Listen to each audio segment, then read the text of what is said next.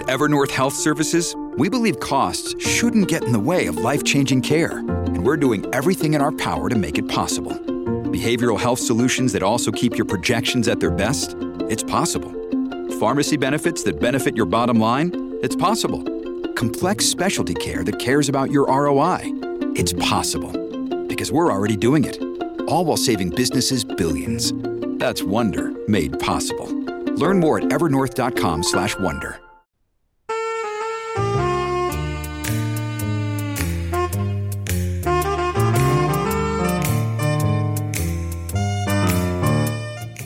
Welcome to Read or Dead, a bi-weekly podcast where we talk about the world of mysteries and thrillers. This is episode 126, and we are recording on Saturday, April 30th. I'm Katie McLean Horner, along with Nezra Javed, and we are coming to you from Book Riot. Hello, Nezra. How are you doing today? I am good, Katie. It's been a stressful day, and here's why.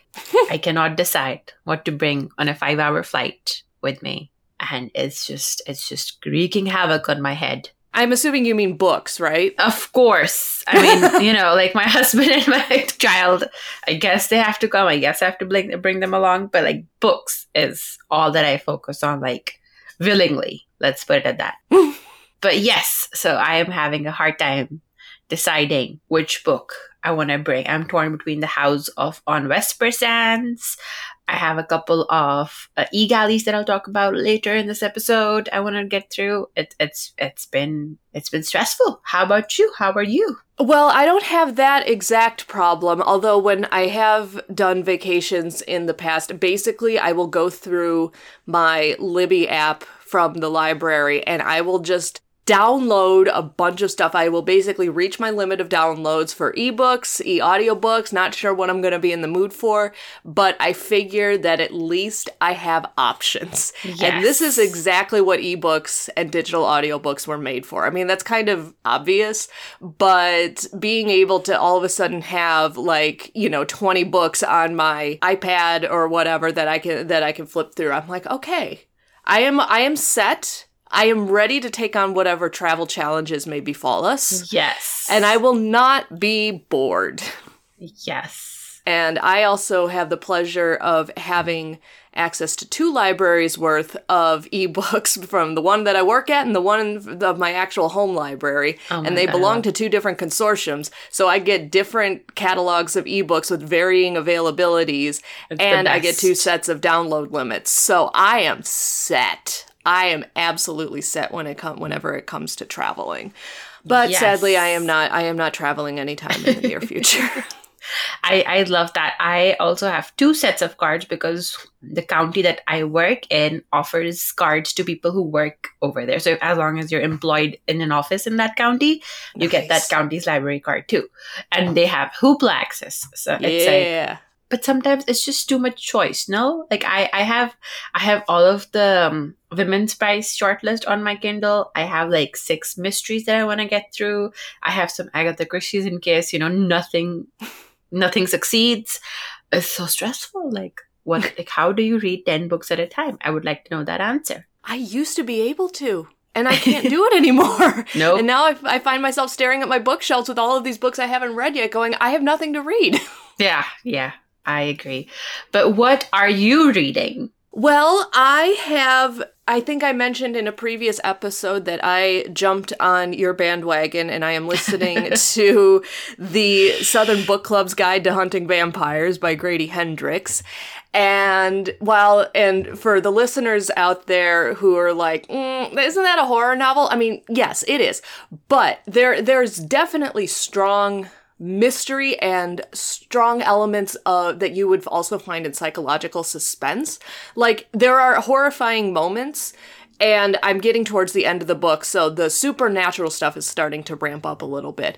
But without giving away any spoilers, I know I texted you, Nezra, when I was about halfway through the book, and I was like, I have never wished so much death upon a fictional character before. And I won't say which character if you haven't read the book, But I was not anticipating to feel so much anger when I read this book. Yes. This book contains multitudes. Like, I was thinking, okay, darkly humorous horror novel. Okay, yeah, I can get into this. And it has those moments.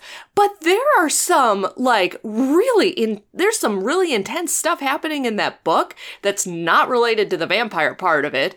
And there are, like, basically, if you want to be really angry about men, you'll read this book, like, and it will just make you furious. Like, I would have to listen to it in chunks because I could not handle how much anger I was getting on my commute. And then I was coming home and just kind of like, Argh! And my husband's like, what's wrong? And I was just like, what did I do? Yeah, I hate men. And he's like, oh my goodness, what happened? I'm like, no, it wasn't work. It was a book. Oh man. But yeah, it has taken me by so much surprise, but it is such a testament to the author's writing that it's bringing out these emotions. And yeah, I just was not prepared for that. So if any of you are interested in picking up that book, be warned, it will bring on the feelings. Lots of feelings. That book, whenever I'm mad at my husband or men in general, I just pick that book up because I don't know how Grady Hendrix does it. Like, you know, there's almost like a Stepford vibes feel to it.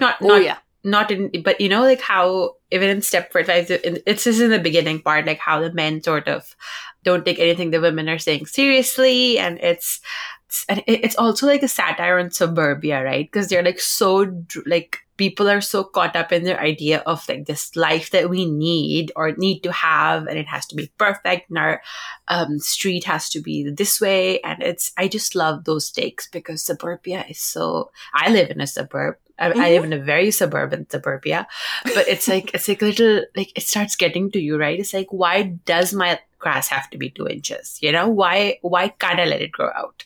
It's like these things start getting to you. Mm-hmm. So it's like a satire on that as well. It's so smart. It's so smart. I just love it. I love it so much. It's a satire, but it's like not a satire. Yes, exactly. Yes. Like there's this levity to it that I think was intentional, but also it's also doesn't like diminish the point that he's trying to make. Like it's not just like, it's like you're like, okay, you know, it's just a book, but at the same time, no, like this stuff is like this crap happens everywhere. So yeah, as all of you know, I co-sign that so hard. So please, Katie, feel free to keep texting me. Oh, will do. Like I said, this is if you're not sure about it, like, yeah, there are definitely horror moments in the book, but it is a very subversive kind of horror that I think crosses over really well with mystery and suspense and all of that stuff. So it's that we did not just turn this into the horror show. There is crossover appeal to this one. Definitely. I agree. So what about you? Have you been reading anything, or have you just been preparing for your trip? So one of the books I have been reading is the book that I'm going to talk about today, and it's super exciting. So I'm going to hold off on that. But I've been doing I have so many thoughts on that. So let us dive in, Katie. All right. So with that, let's go ahead and do our first sponsor for this episode. All right. So if you are a new listener, welcome. We are delighted to have you. If you're a longtime listener, welcome back. We are delighted that you came back. And like we said at the top of the show, we talk about mysteries and thrillers and suspense and true crime and movie adaptations and just about anything that falls under that gigantic mysterious umbrella. So yeah, if it falls in that category, it's fair game for us to talk about. And this is the part of the show where we always put out a call to our listeners for suggestions for upcoming episodes, because they truly, truly, truly help us plan so many of the episodes that we've recorded over the last almost 5 years. I am just going to take a quick second and say Red or Dead is almost reaching its 5-year anniversary. Holy cow. Amazing. Amazing. Back to what this show is all about. So, So yes, there have been a lot of episodes that we've done. This is episode 126. So a lot of those ideas have come from you, the listeners. It's a great way to know what you would like to hear more of. It's a great way for us to expand our own reading horizons. It's really great for us when we go, we just don't know what we're going to record for the next episode. So it's really a win-win-win situation all around. So if you have any ideas or recommendations, you can shoot us an email or reach out to us via social media. We will have all of our contact information at the end of the show and in the show notes, so don't worry about getting it down right now. We just put out the call ahead of time to get those creative juices flowing. And even if you don't have an idea and you just want to say hi, we love hearing from our listeners. So definitely hit us up if you feel so compelled. And if you enjoyed this podcast, definitely leave us a review over at Apple Podcasts so that other people can find us. All right, so with that, we can jump into our news segment, which honestly is kind of the main segment of our whole episode, because the Edgar Award winners were just announced on Thursday, the 26th, which as of this recording was 2 days ago. So they are super fresh, and we get to talk about them. Yay! That's my Muppet arm noise. Yay! I love it. I think we spoke about how the lineup was so fascinating, and I think the winners were... How do I feel about the winners? I mean, congratulations to all the winners and the nominees. It's amazing. It's like such an honor. The list is always full of such amazing works. But the winners, it's an interesting combination of like indie press releases and as well as like books from the big publishing houses. And I feel like that's such a delight to see that, you know, indie presses are getting that recognition, because the best novel is also, I believe, an indie press. Yeah, 5 Decembers by James Kestrel won the best novel. Best first novel was won by Deer Season by Erin Flanagan, and it's from University of Nebraska Press. And then best paperback original was Bobby March Will Live Forever by Alan Parks, and that's a Europe edition. I'm not sure if they're an independent press, but it's like, you know, they translate work, they do works in translation, so it's amazing. Most of the winners I have not read. So how about you, Katie? What was your first take on this? That I'm really bad at picking books that are going to win. Because we've been talking about, weeks before these were announced, we were like, okay, we're going to do our Edgar Award episode, and we planned ahead, and we each picked a bunch of books that were nominated that we were going to read, and I did not get to most of them, that's its own thing. But the books that I did read, or the books that I wanted to get to, none of them won.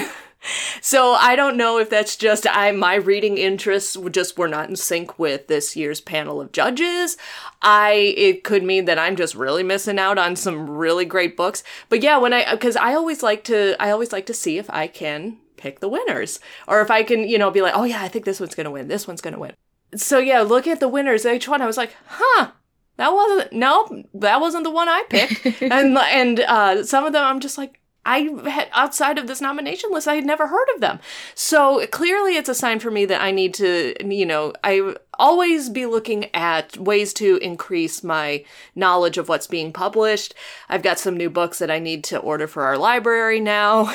Our new fiscal year starts in 2 days when I go into work on Monday, and I just have a gigantic cart of books that I am just, as soon as I walk in, I'm like, we're ordering them! Because I haven't been able to order books for the last 2 months, end of the fiscal year. Anyway, it will be a very exciting day full of books, but now I've got a few other ones that I need to add to it, because I was like, nope, we don't have that one. Don't have that one. Yeah, so, I guess I just lost my touch this year. No, it did make me curious, just, you know, to think, what is the criteria? I mean, I know there are panelists involved, and it's always going to be subjective, right? It's never going to be like, does this check this box, but it's like, I don't know, I don't see a pattern to them, like, which is great. I mean, we like being kept on our toes, but it's like, I can't explain it. It's like, so it's not you, Katie. It's not just me. Yeah, it's not just you. It's like, but I mean, we have some great picks to talk about. So do you want to just dive in?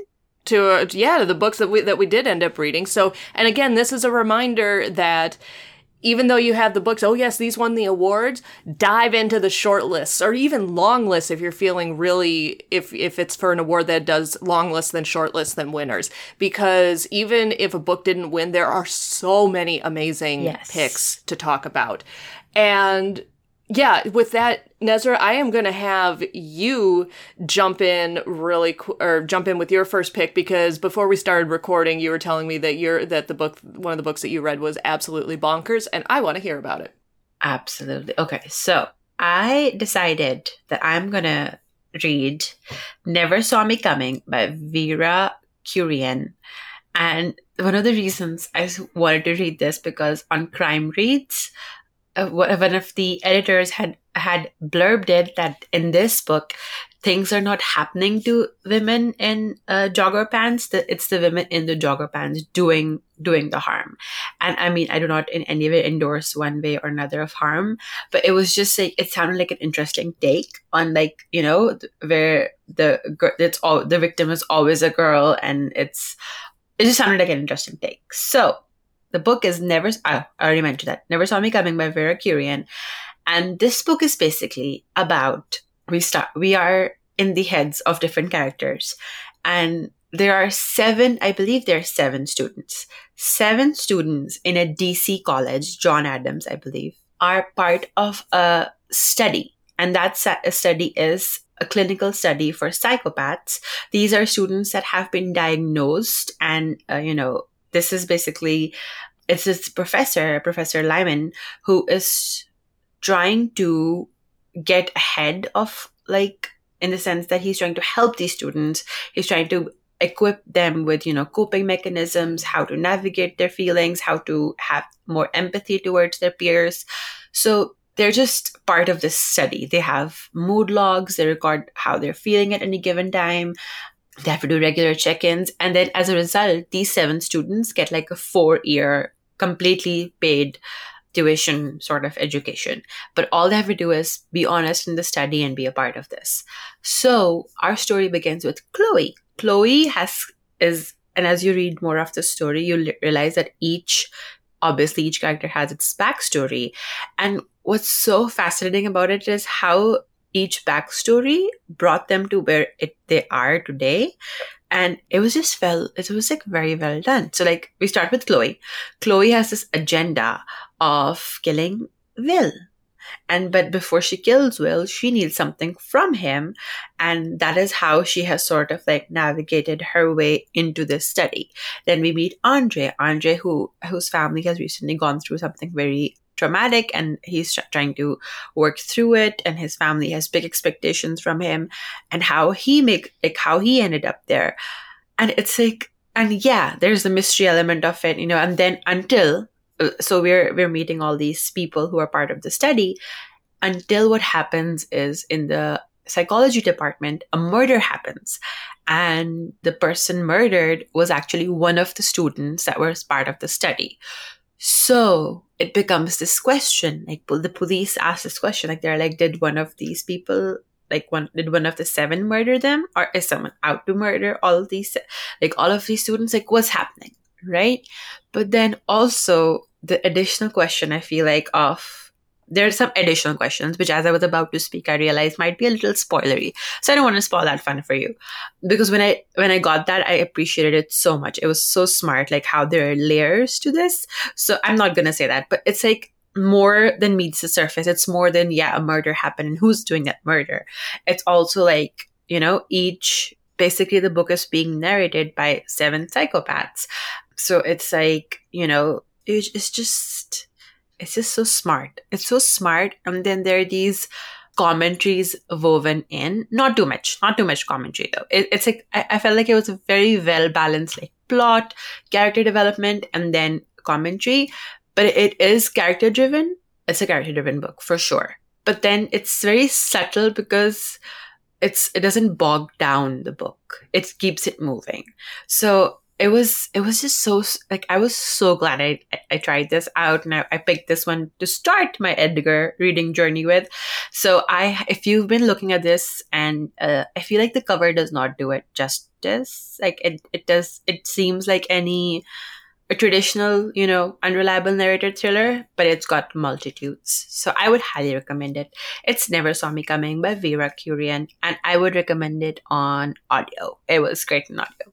Ooh. Now that because I've been looking at that book, and I knew that you were really excited about it, and I'm like, oh, I've got all these other books, but I'm always looking for a good audio, and so maybe when I finish Southern Book Club's Guide to Hunting Vampires, maybe I'll pick that one up if it's available. Also, I had another plug for this. If you loved The Silent Patient and have been since looking for, that fix, then this is it. Because Vera Kurian, the author, she's a very credible source. I think she has a doctorate in psychology, so she knows what she's talking about. So it's like a very authentic. I don't want to say authentic. I don't want to misinterpret but it's just it's the silent patient fix you've been looking for. So there's another one. All right. Well, yep, there you go. You're continuing to hook me there. So the book that my first pick is one that I'm like, I really should have read this sooner. And so I'm like, okay, this is my opportunity to finally sit down and read it. And that was Razorblade Tears by S.A. Cosby. And this was nominated for Best Novel and, did not win. And honestly, I mean, I hadn't read any of the other picks, so take this with a grain of salt. But even before I read the book, I thought this was going to win Best Novel. Just because from what I know of S.A. Cosby and how well this book and Blacktop Wasteland, his first book, was received, these books were just, they were so critically acclaimed. And so I decided that, okay, I'm going to finally read one of his books. And I will say before I start talking about this book that it has, all the trigger warnings. It has, just violence in general. This book is violent from beginning to end. It is violent, violent, violent. Yeah, there's stuff about racism and homophobia, transphobia, harm to a child or threatened harm to a child is in there. And there's just a lot of stuff happening in this book. I feel like I remember when Blacktop Wasteland came out, people described it as very cinematic or very much kind of like a popcorn book. You're just action-packed and just you could not put it down. This one is the same. It is just nonstop from beginning to end. And it is really, really, really intense. So the story that the book starts off with, you have two fathers. You have Ike, who is black, and you have Buddy Lee, who is white. And what brings these two men together is that their sons were married to each other, and their sons were murdered horribly. And they're not sure. It at first seems as though it is a hate crime based on the fact that their sons were gay, but they're not sure. And both of these men are also grappling with a lot of guilt because neither one of them were at all supportive of their sons being who they were. They just, did not want to understand. They were very closed-minded and had very, very strongly held and antiquated views about what it means to be LGBTQ and all of this other stuff. And so they're grappling with a lot of guilt that they were not there for their sons when they were alive. So the police are investigating the murders, and it just kind of peters out. They don't know anything, or they can't find any information. No one's talking to them. And so the investigation just kind of lets out, it just kind of peters out into, kind of with a whimper. And the fathers, Ike and Buddy Lee, they're like, okay, if the police aren't going to figure out what happened to our sons, we're going to find out what happened to them. We're going to find the people who killed them, and we are going to enact revenge. And so begins their journey. And yeah, you can cut there. And then, of course, in their journey, they find out that the situation surrounding their son's deaths is much more complicated than they realized. But both of these men are ex-cons with a lot of violence in their past. And so they fall back on those experiences as they, question people, try to figure out what happened. These men are brutal, absolutely brutal. They are up against gang members and other people who are just as brutal. So it is just, like I said, it is violent from end to end of this book. But there is a lot of depth here. There's a lot of talk about racism, because, like I said, Ike is black, Buddy Lee is white. This also takes place, I think it's in Virginia, definitely in the South, where you see lots of Confederate flags and lots of very out and out white supremacists. And while Buddy Lee is not one of those people, his character has a lot of learning to do about, the state of racism in the country and all of that stuff. And then there's talk about intersections of what it means to be black and gay, and how LGBTQ people who are also black can be viewed within the larger black community. And there's lots of intersections going on. And so there are a lot of really, really complex things. And each character is really complex. And I was describing this book to my husband, and he was like, "Did you like the book?" I said, "Yeah, I really did." Because even though these men are absolutely vicious, I'm like, you can't help but root for them. And I'm like, it just sounds so weird, but it's very much vigilante justice, but they are, they're working through some of their own stuff for sure, but they are motivated by, the love for their sons that they wish that they had been able to express while they were alive. And it is a heavy, violent. Did I mention violent? It is a very heavy book, but it's got lots of themes of redemption and second chances, and just all of this other stuff. And yeah, it's a heavy read, but honestly, and after reading it, I'm honestly kind of shocked that this did not win Best Novel. It just feels like it has all the makings for that. But if you haven't read Razorblade Tears by S.A. Cosby, and you're not put off by the number of times I mentioned the word violent in my description, go take a look at it. It's a really, really good book. All right, so before we jump to Nezra's second pick, we have our second sponsor for the episode. All right, Nezra, what is your second pick? All right, so my second... Oh, and I also realized I forgot to mention what category Never Saw Me Coming was picked for. It was the best novel by an American author. First novel, right? For best first novel by an American. Thank you, Kate. Yes, best first novel by an American author, and it did not win, sadly. But I'm excited to see the winner is Deer Season, I believe, by Erin Flanagan, and I'm excited to see, I'm excited to pick that one up eventually.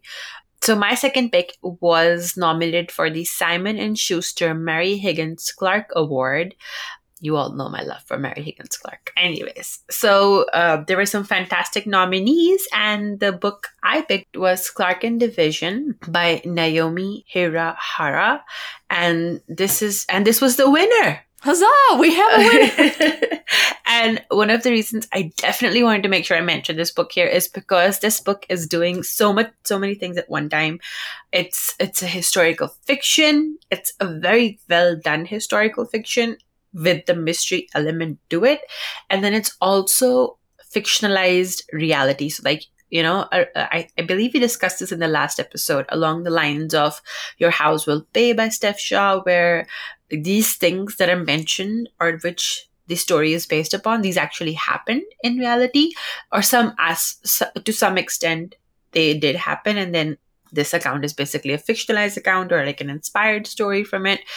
But so this book, what is this book all about? So this book is basically about Aki, who along with her parents, they have been released from Manzanar, where they were detained by the U.S. government after Pearl Harbor, along with thousands of Japanese Americans. So they're sort of sent back into the world, but they're not sort of sent back to where they were taken from. They're not sent back to California where they had their life. They are sent to a suburb in Chicago, where Aki and her family are told that her older sister Rose is already, was sent months earlier, and that, it's like a new Japanese American neighborhood. So they're nervous, apprehensive, but they're also, excited to be reunited with their family and start living their life again. But when just before they're about to, meet Rose, they get the news that Rose was killed by a subway train. And what the answer to how it happened is coming that, she died by suicide, and that, that's how basically the death is sort of, it's brushed away, that she died by suicide, and there's nothing anyone can do about it. So of course the family is already working through reacclimatizing themselves, right, in this society, and then to have to deal with this grief, this shock. But also Aki cannot believe that her sister would ever do something like this. So, she wants to get to the bottom of, what her sister might be going through, just to learn more about, if her sister did do this, then what drove her to this, and just learn more about her. So what she does is she reaches to the only person who knows the truth. And so she starts diving deep and trying to learn, tracing back to, what happened between the time that Rose did come to this suburb and between the time she died. What exactly happened? And as she does that, it appears that it's not all it was. There might be other motives, or there might be other things that might have led to her death. So it captures that feeling of sort of lostness, and just World War II historical fiction. I feel like the market is very saturated with that kind of fiction, right? So it's sometimes difficult to read a book that gives a fresh take on it, and this does, especially since it's from the perspective of Japanese Americans who were just living their life, who had nothing to do with the war, but how their lives were impacted by it, right? I mean, it's just a different perspective. It was enlightening, but it's also very sad. It's very sad. There's a lot of grief in this book. I wouldn't say it's violent, but there's just bleakness and grief in there. But it's also a family trying to move on. It's historical fiction meets crime. So I would recommend it. I would recommend it, but just know that there's a lot of grief in there. They've lost the life that they had. They're trying to make a new one, but they have this grief to work through. It's a lot. But it's based on real historical events, and very, very well done. And congratulations to the author and the press for winning this award. All right. Yeah, that one's been on my list for so long. Honestly, primarily because the first thing that grabbed me was it's set in Chicago. I will read just about anything that is set in Chicago. And even though I have never actually lived in Chicago, I've lived close enough to Chicago my entire life to have, that real deep kinship with the city. And so even people I work with who don't read mysteries, when that book came in, they were like, oh, hey, this book looks really interesting. Because Clark and Division are two very well-known streets in Chicago. So everyone was just like, hey! So if you're a fan of books set in Chicago, definitely pick up this one. All right, so my second pick was from I think they refer to it as the fact crime category. And as indicated before, this book sadly did not win. The winner of the Best Fact Crime for this year's Edgar Awards was Last Call, A True Story of Love, Lust, and Murder in Queer New York by Elon Green. And this is one I actually have had on my list to read for a while. So congratulations to the author for their win. But the book that I picked to talk about is Two Truths and a Lie, A Murder, a Private Investigator, and Her Search for Justice by Ellen McGarrahan.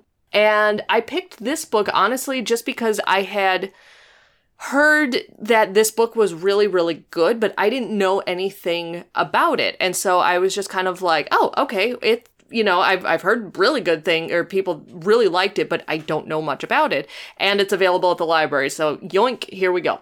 So the story starts off. So Ellen McGarahan is a private investigator, and she is one of the top private investigators and one of the top female private investigators in the country. And so this is her story. She started off as a journalist in the early 90s for the Miami Herald. And she went to, when the book starts, it's 1990, and she is covering the execution of Jesse Tefero, who is a man who was convicted a few years prior of murdering 2 police officers. And when the book starts, and I will give a trigger warning for this, she does very quickly in the prologue, she describes witnessing his execution. And it does not go cleanly. And it's rather haunting. And just as the reader reading it. And she is very haunted by this, what happened. And that because the more seasoned reporters told her, it's like, okay, this is usually what happens when, because the electric chair was still in use, and they were like, this is usually what happened. That did not happen. And so she becomes really haunted by what she saw. And the other thing too is that Jesse Tefero, even up to his death, was saying, I did not commit the crimes that I was accused of. And Ellen McGarahan is, as she's looking at, this execution that she witnessed, plus the knowledge that he had been saying up until his death that he was innocent, he did not do this. This really haunted her. And so that kind of subconsciously and consciously redirects her career towards becoming a private investigator. And decades later, she still sees reminders of this case. One of the women who is also involved with the case, she ends up being released from prison, and so she's got like a Lifetime movie made about her and all this other stuff, and she has her own version of events. And Ellen is like, okay, so what happened? And so she's like, okay, I am at a point in my career where I'm going to take some time off. I am going to investigate what actually happened. Did Jesse Tefero actually kill these police officers? What was going on? And as with all of these types of books, once she starts investigating, she finds that the truth is much more complicated, and the context around the crimes goes much, much deeper than she realized. And then to add on top of it, this is all 100% true. Like this is the author's account of her investigation into the investigation, basically. And so like I said, when I picked up this book, I really did not know anything about it. I was not prepared for how quickly this book got its hooks into me. Like, if you want a book that grabs you from like page 1, and then all of a sudden you're like, wait a minute, I'm 70 pages into this book. What happened? Like, how long have I been reading? I could not believe just how compelling the story was, considering I had no knowledge of the context of the crimes or, anything along those lines. It is so utterly compelling.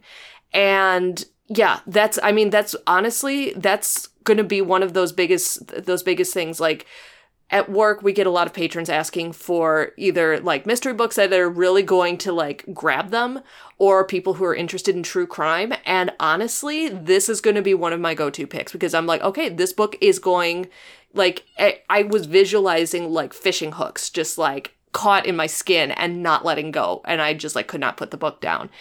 Yeah, there's just so much going on in this book. It's really well written, and it's just such a compelling story.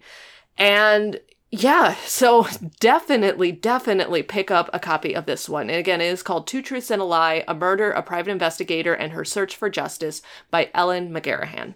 I love that title so much. Two Truths. Oh, that sounds amazing. Okay, so All right, super quick. My third pick is one that I believe I've spoken about before on the show, so I'm going to make it super quick. It's The Firekeeper's Daughter by Angeline Pooley, and I think this was for the best young adult, and it won.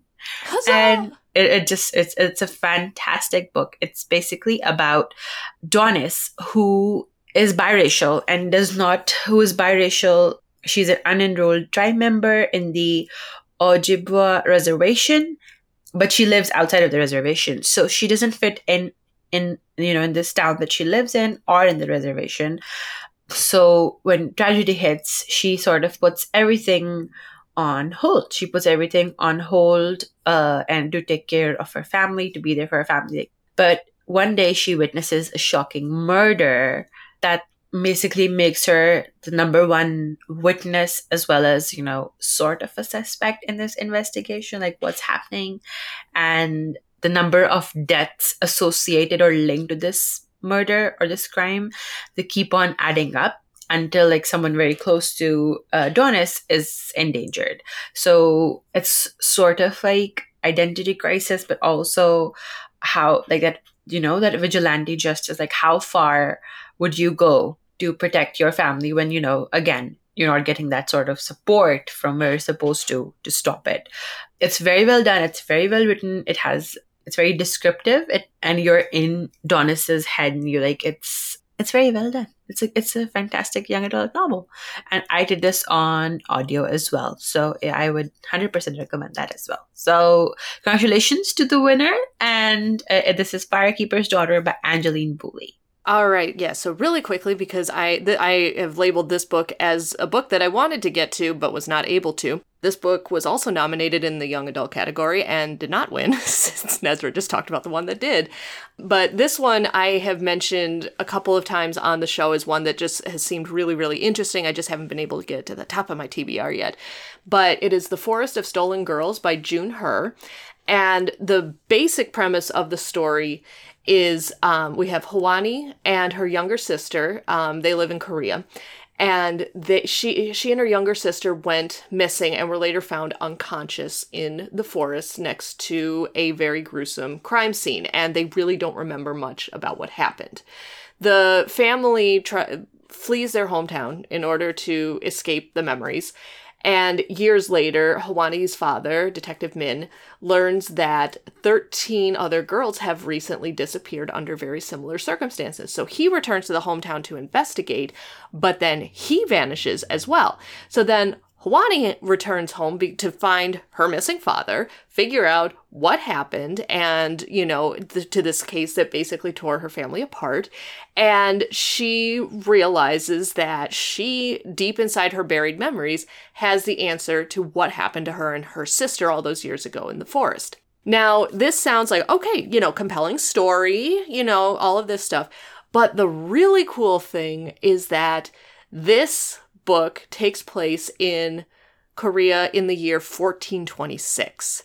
Like, this is not only a historical mystery, a really historical mystery, and a really historical mystery set in a time period and a country we don't read about very often. And that, to me, is just so fascinating. I'm very interested by mysteries that are set during, the time periods, that were centuries ago. We didn't have modern science. We didn't have modern investigation techniques. Societies in general were vastly different in how they operate than how they operate now. And it's just so compelling to think about how an author puts themselves in that time frame and constructs a mystery and an investigation that is true to the time period, but also makes compelling sense to a modern reader. Like, this is just so fascinating to me.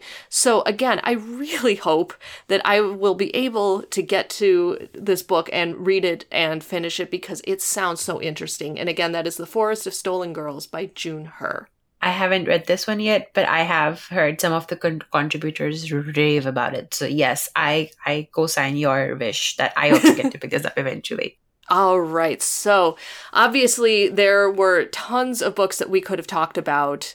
And, lots of thoughts around this year's Edgar Awards. So if you have thoughts with us that you would like to share with us, please let us know. If you've read any of the winners or any of the other books that were shortlisted that you really, really liked, let us know that as well, because of course our TBRs are not long enough. They're never long enough.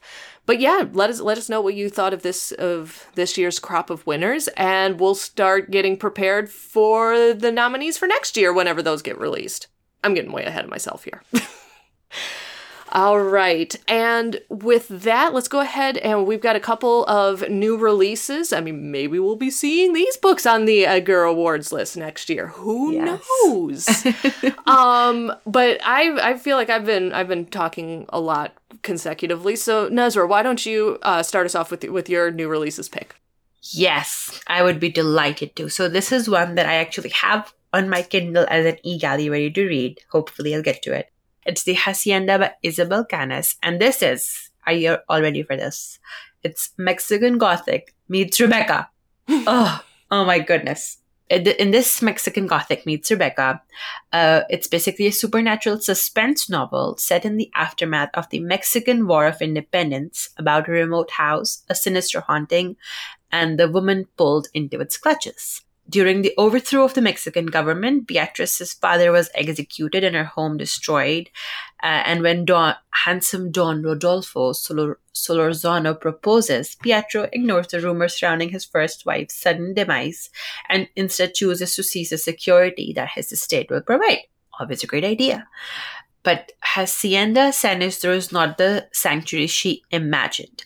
When Rodolfo returns to work in the capital, visions and voices invade Beatrice's sleep. The weight of invisible eyes follows her every move, and Rodolfo's sister, Juana, scoffs at her fears, but she herself refuses to enter the house at night. And why does the cook burn copal incense at the edge of the kitchen and mark the doorway with strange symbols? Oh my goodness! Beatrice only knows two things for certain. Something is wrong and no one is going to come and save her. So, desperate for help, she clings to the young priest, Padre Andres, as an ally. He's no ordinary priest, though. He will have to rely on his skills as a witch to battle the malevolent presence haunting the hacienda. Far from a refuge, San Isidro may be Beatrice's tomb. So that's, if you got chills while listening to that, May 10th. Mark your calendars. The Hacienda by Isabel Canas. Oh my gosh, this book sounds so good. And this is one of the books that it's in my cart of books that I am waiting to run into work and basically put an order in.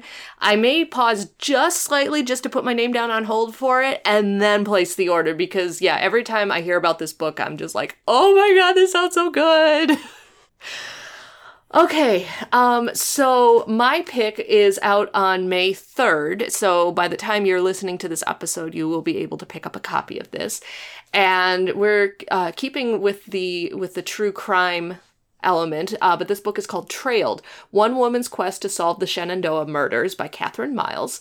And so this is a look at the unsolved murders of two free-spirited young women in Shenandoah National Park, and a journalist's obsession with the unsolved case and a new theory as to who might have actually killed these women.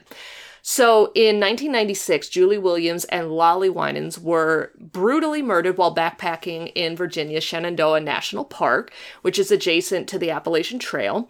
They were skilled backcountry leaders. They had met and fallen in love the previous summer.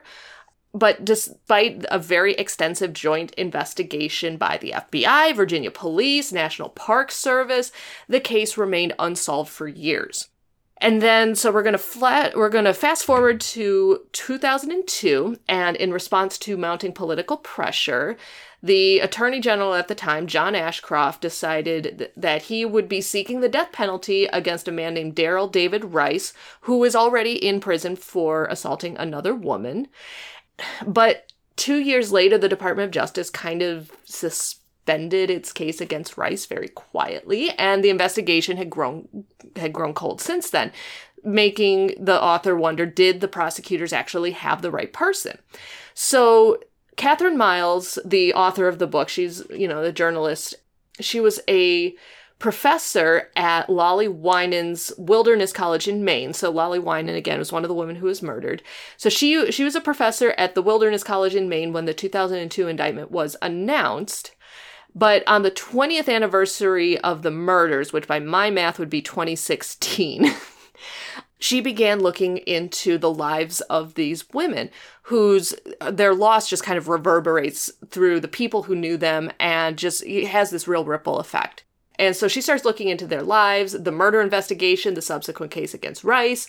And as she dives deeper, she becomes increasingly obsessed with the loss of these very generous, free-spirited women. And at the same time, perhaps you will not be surprised by this, she discovers evidence of cover-ups, incompetence, crime scene sloppiness. Every time we talk about true crime, these elements keep coming into play about the incompetence of the people who were hired and trusted to investigate these crimes.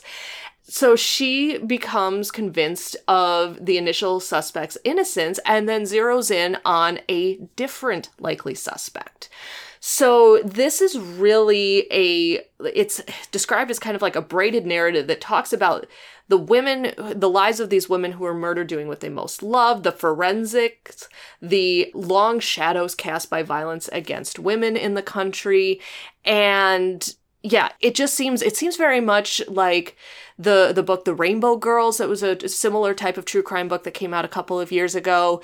And yeah, there's just a lot going on here. But yeah, looking at violence against women, the inability to, to bring people to justice in a lot of these crimes, and, the cover-ups when the people in charge do not do their jobs, either that just through incompetence or other conspiracies or whatever the case may be.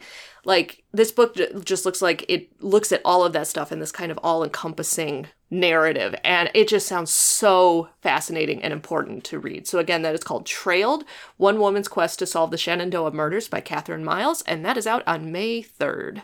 All right, and before we tune out, real quick, we also have our every few years listener survey, which will be linked in the show notes. Please take a few minutes to come and tell us what kind of podcast content you like and what you'd like more or less of from us. Go to bookriot.com/listeners survey to fill out the survey, and you'll be entered to win a $50 gift card to an indie bookstore of your choice. That's bookriot.com/listeners survey, and we will also drop a link in the show notes. And with that was our show. Thank you so much to everyone for listening. Thank you so much to our wonderful sound editor, Jen Zink, for always making us sound great. For show notes, you can head over to bookriot.com/listen. For more book recommendations, bookish goodness, head over to bookriot.com. And don't forget to check out our full stable of podcasts at bookriot.com/listen. If you want to send us an email with feedback or show suggestions, you can reach us at readerdead@bookriot.com. Otherwise, you can find me on Twitter at Javed Nusra. That's JAVED_NUSRAAH. And you can find me on Twitter at KT_LibraryLady. And we will talk to you all next time. Bye.